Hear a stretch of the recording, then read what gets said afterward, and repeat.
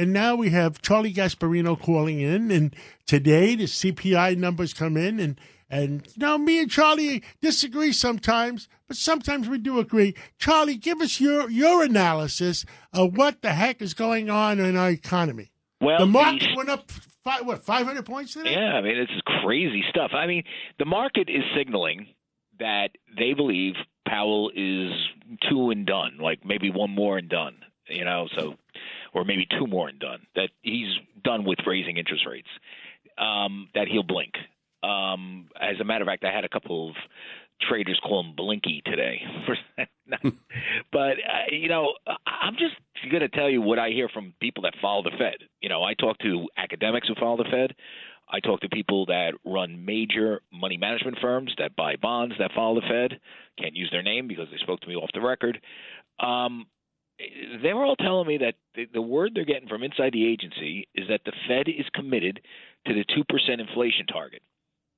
If you're committed to a 2% inflation target, it's going to be hard getting inflation down anytime soon below 4%.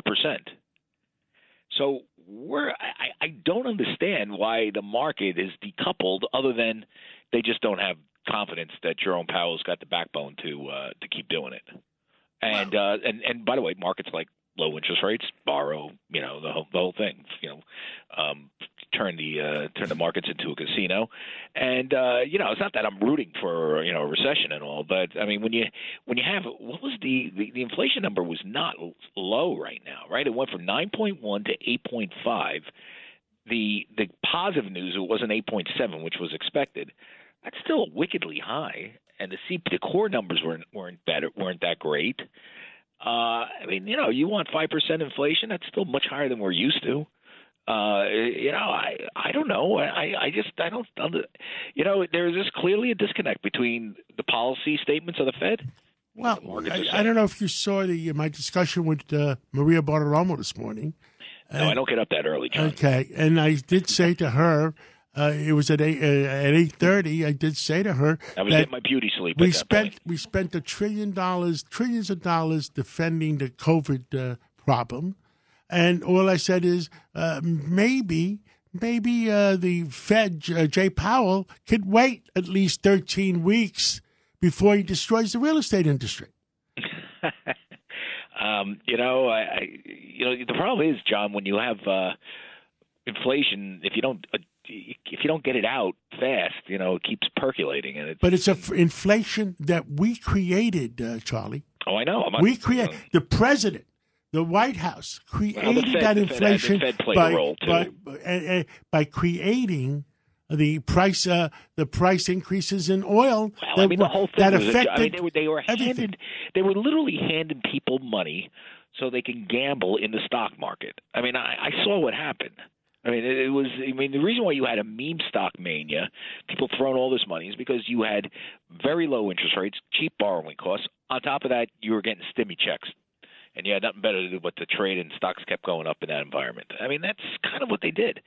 And now to get people off that heroin, they're all getting scared. And I'm just saying that today. Well, they lost the money if they would have bought bitcoins. Well, they lost some money. It depends on when they bought it, right? It's at 23,000. It was as high as 60.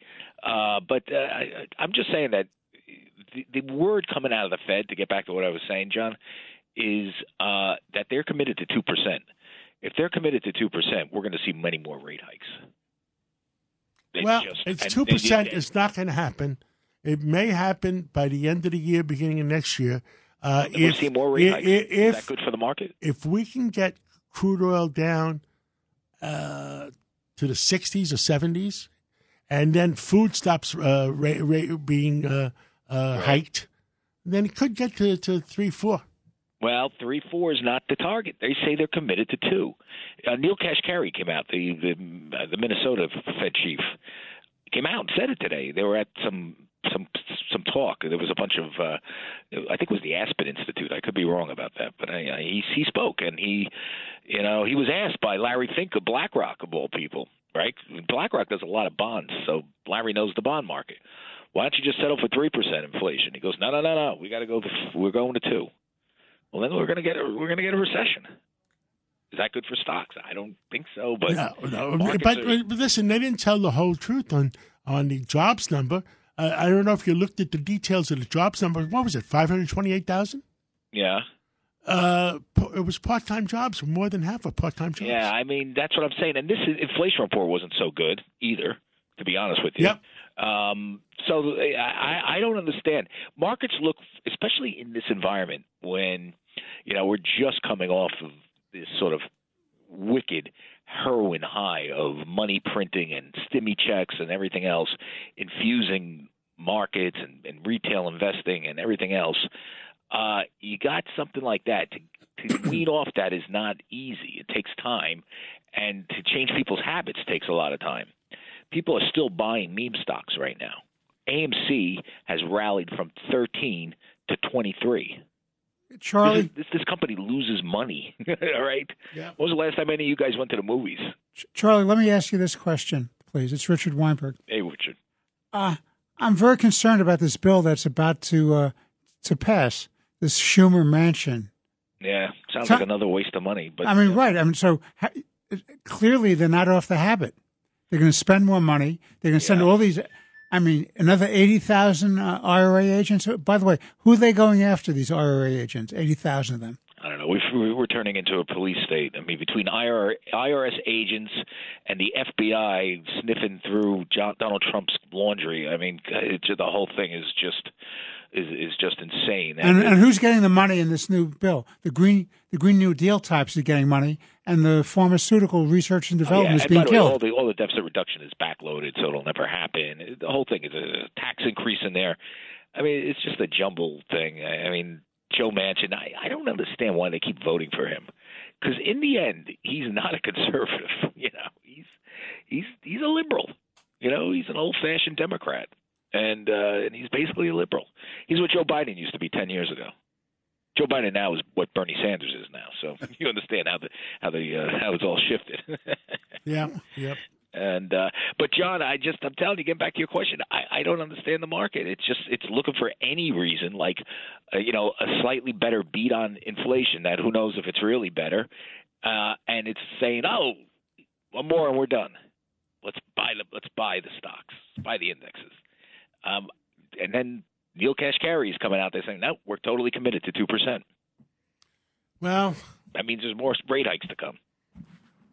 Charlie Gasparino, thank you so much for everything you do. God bless you. Thanks, John. Appreciate it. See you guys. Bye.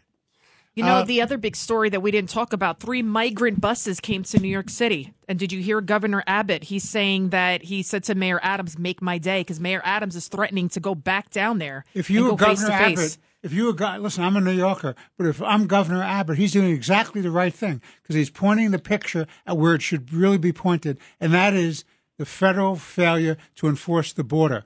It's not Abbott's problem, okay? I don't blame Abbott. Because of the wilderness coming alive. It's because they let the border open. What do you think, Congressman? I think if Mayor Adams goes down to campaign against Governor Abbott, it's the best thing ever happened. Governor Abbott should declare that as a campaign contribution from Eric Adams. I can't imagine anything that would help him more. But I said publicly that Eric Adams, why complain to Governor Abbott?